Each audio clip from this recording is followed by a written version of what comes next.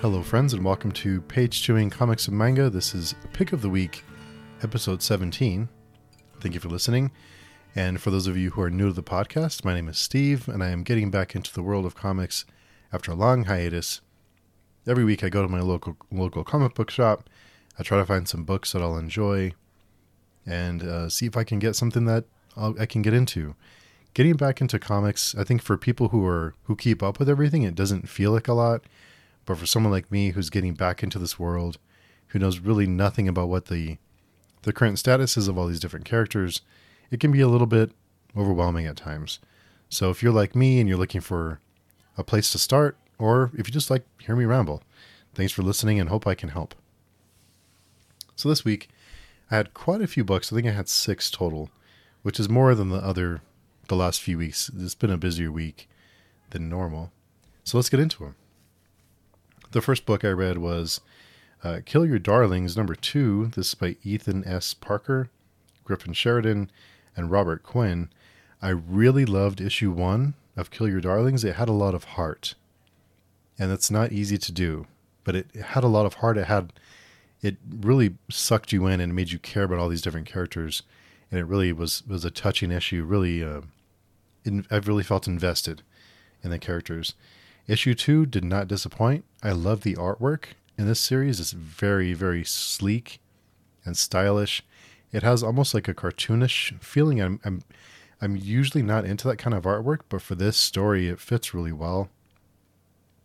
The artwork does a lot of heavy lifting for the story. There's one section in this book that the artwork, it really gives you the feeling like time is passing, like monotony, like the passage of time. Those of you who have read the book, you may know what I'm talking about. There's one section that's done really, really well, very effective, and it does a lot of storytelling through the artwork, and I really like that. Why don't we just, let the artists do their thing, and it works really good. It works really well in this one. The story isn't going quite like I expected it to, and when I say that, I don't mean to say like I know better than this creative team. Like, I don't know what I'm doing. But what I mean by that is, like, if I had to predict where it would go, this isn't the way I predicted it would go, which is a good thing because I think it's on a different path, and I love when creative teams do something a little different.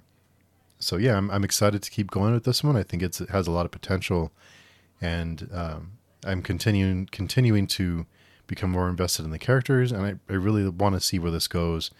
And you do wonder what's real and what's not. So yeah, I think there's lots of great things happening here in Kill Your Darlings. Number 2, really good issue.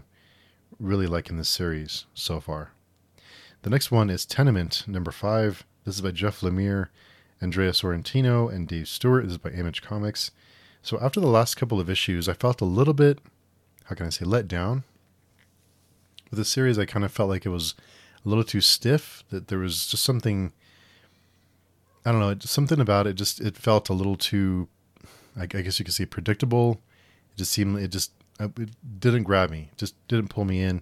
This issue I like this issue more than the last ones.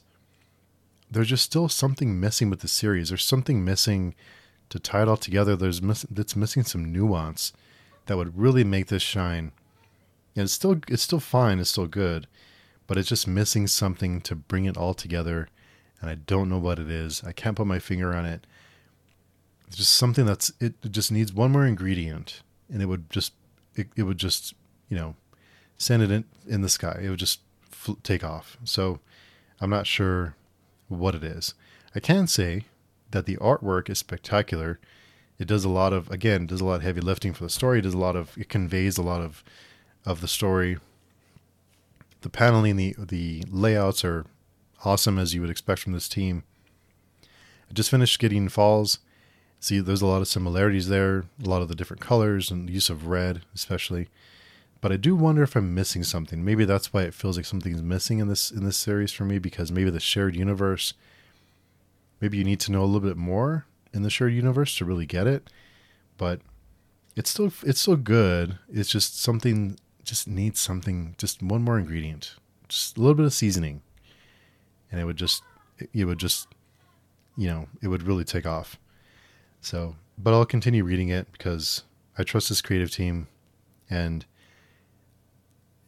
I think another thing with this one is like in each issue, I don't know that we get a lot of movement with the story. Like the story moves, but it seems like there's 1 or 2 pages of movement. Like we're moving forward, and there's a lot of like 2-page spreads, a lot of big page, full page artwork, and I love the artwork, but I just wonder what purpose it serves to the story, if that makes sense. But like I said, overall, I'm enjoying it, and I'll keep reading it. The next one I read is Drive Like Hell. This is by Rick Dueck. Sorry, Rick, if I'm mispronouncing your name. Rich Dueck and Alex Cormack. This is by Dark Horse. Now, I love a good car chase. I'm a sucker for car chases. There's just something about driving a car around, escaping, or chasing someone that just pulls me in. I love a good car chase. It's one of those things. I'm a sucker for a good car chase. And you might say, which is what I said when I saw the cover, is I'm not sure that a car chase would translate very well to a comic book. I don't know if that would really be too gripping in a comic book. Thankfully, there's other elements to the story, so the car chase does play a big part in it, but there's other aspects of the story going on here. There's like some supernatural stuff, there's some crime, some drama, so there's lots of stuff happening here, and it really fits all together. It really works. It's a fun but intriguing story. At the same time, the artwork and the colors really work well.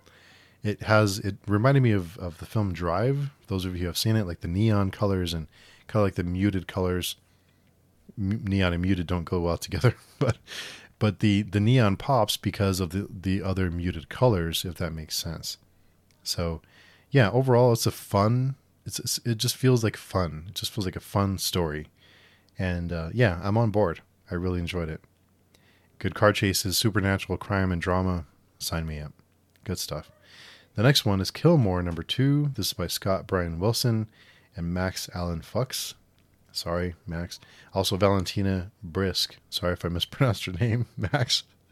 This is by IDW. Another issue 1 that I really loved. Killmore #1 was really great. There's a lot going on here. You know, we talk about Tenement, and while I enjoy it, it doesn't feel like there's a ton happening. You know, it doesn't feel like there's a lot happening. It's eye candy, but yeah, but in this book it's the opposite. In this book, there's a ton going on. There's so many things happening. There's so many characters being developed.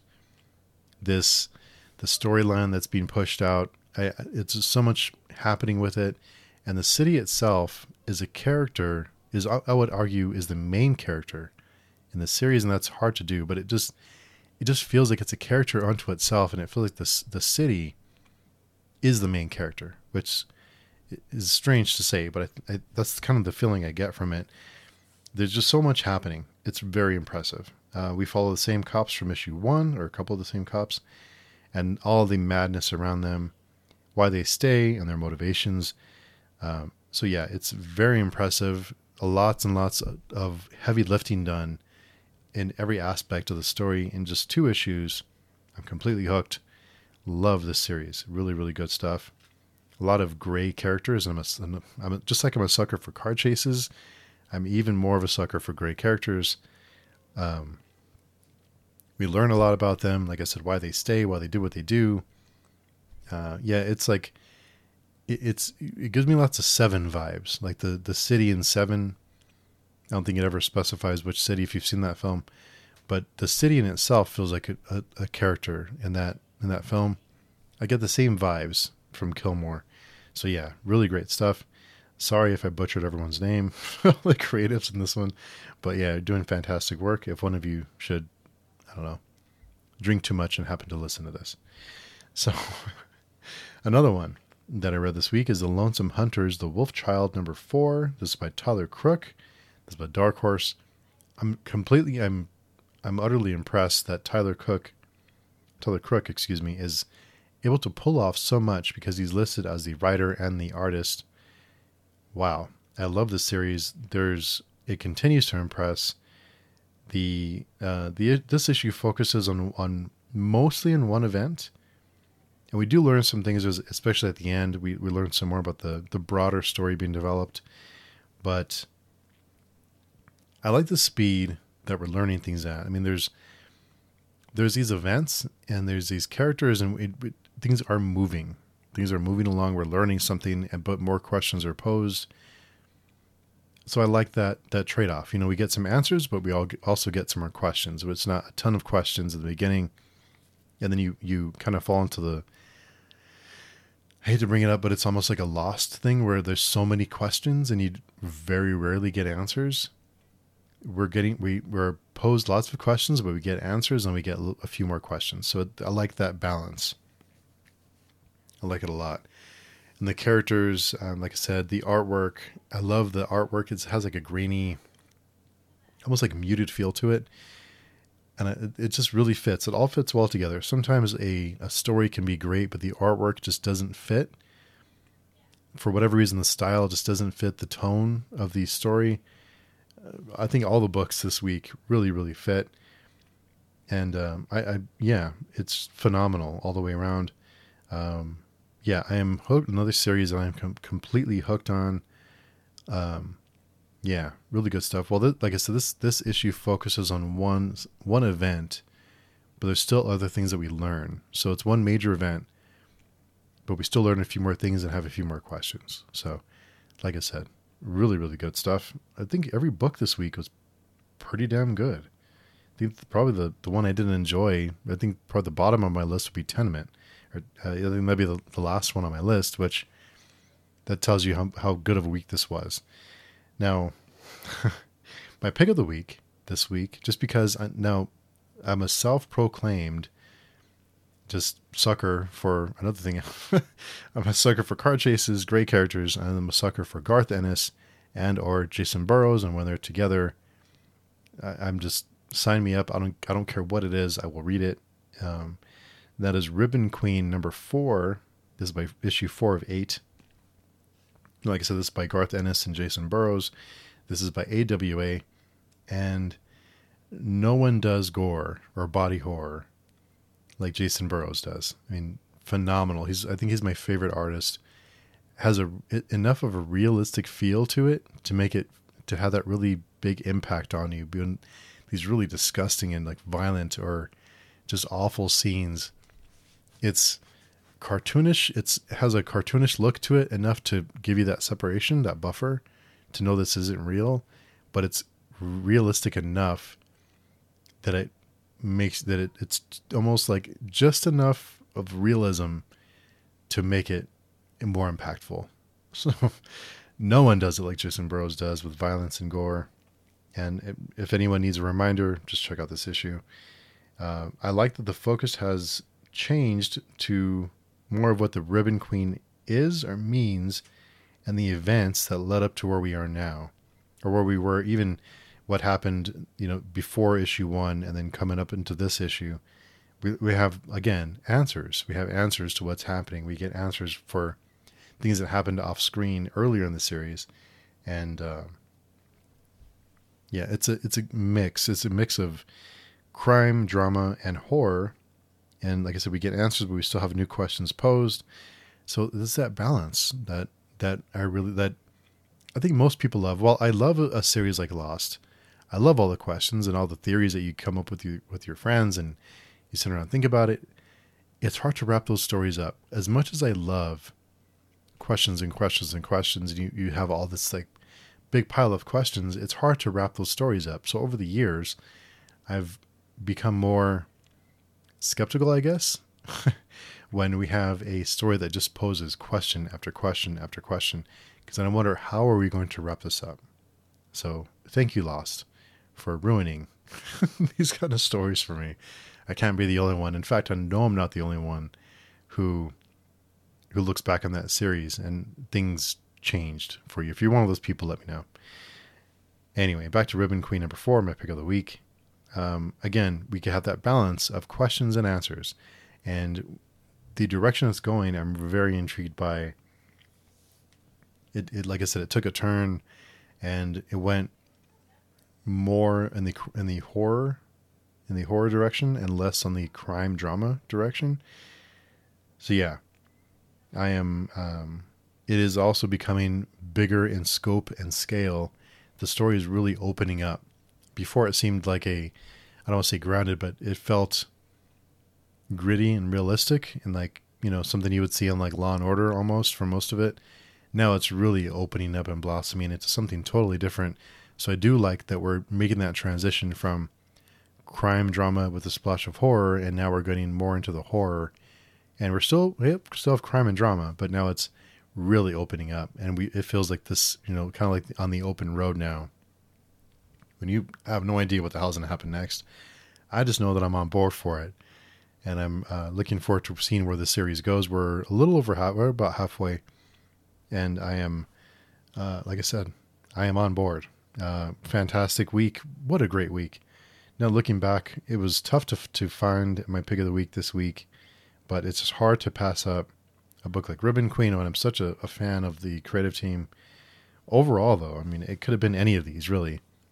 Could have been any one of these. I kind of went back and forth a little bit, but what a fantastic week. So many great stuff, so many great books. And after a few weeks of not so many great books, it's nice to have these weeks when it's like, wow, I really love all of them this week. I really like to tell you about books I enjoy. And not about a bunch of books I did not enjoy. So, really fun week. This is when I have fun, when there's really, really good books.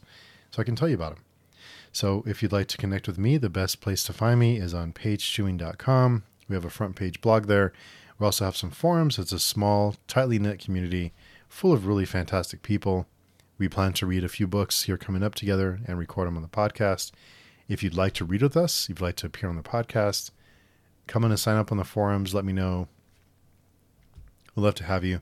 If you'd ever like to be a guest host or co-host on this podcast, or you just want to try it out, let me know. Get in touch. I'd love to have someone else to bounce ideas off of and not it just be me every week. So yeah, if you're curious and want to inquire about it, reach out to me. I'd love to talk to you about it. So thank you so much for listening. It's great that anyone listens, but I really appreciate you taking the time out of your day to listen to me ramble about comics. If you've read any of these and you enjoyed them or you didn't, let me know what you did or didn't enjoy about them. I'd love to talk about it. So until next week, we will talk to you very soon. Hope everyone has a great time, great week. Hope everyone's doing wonderful, and we will talk to you all very, very soon.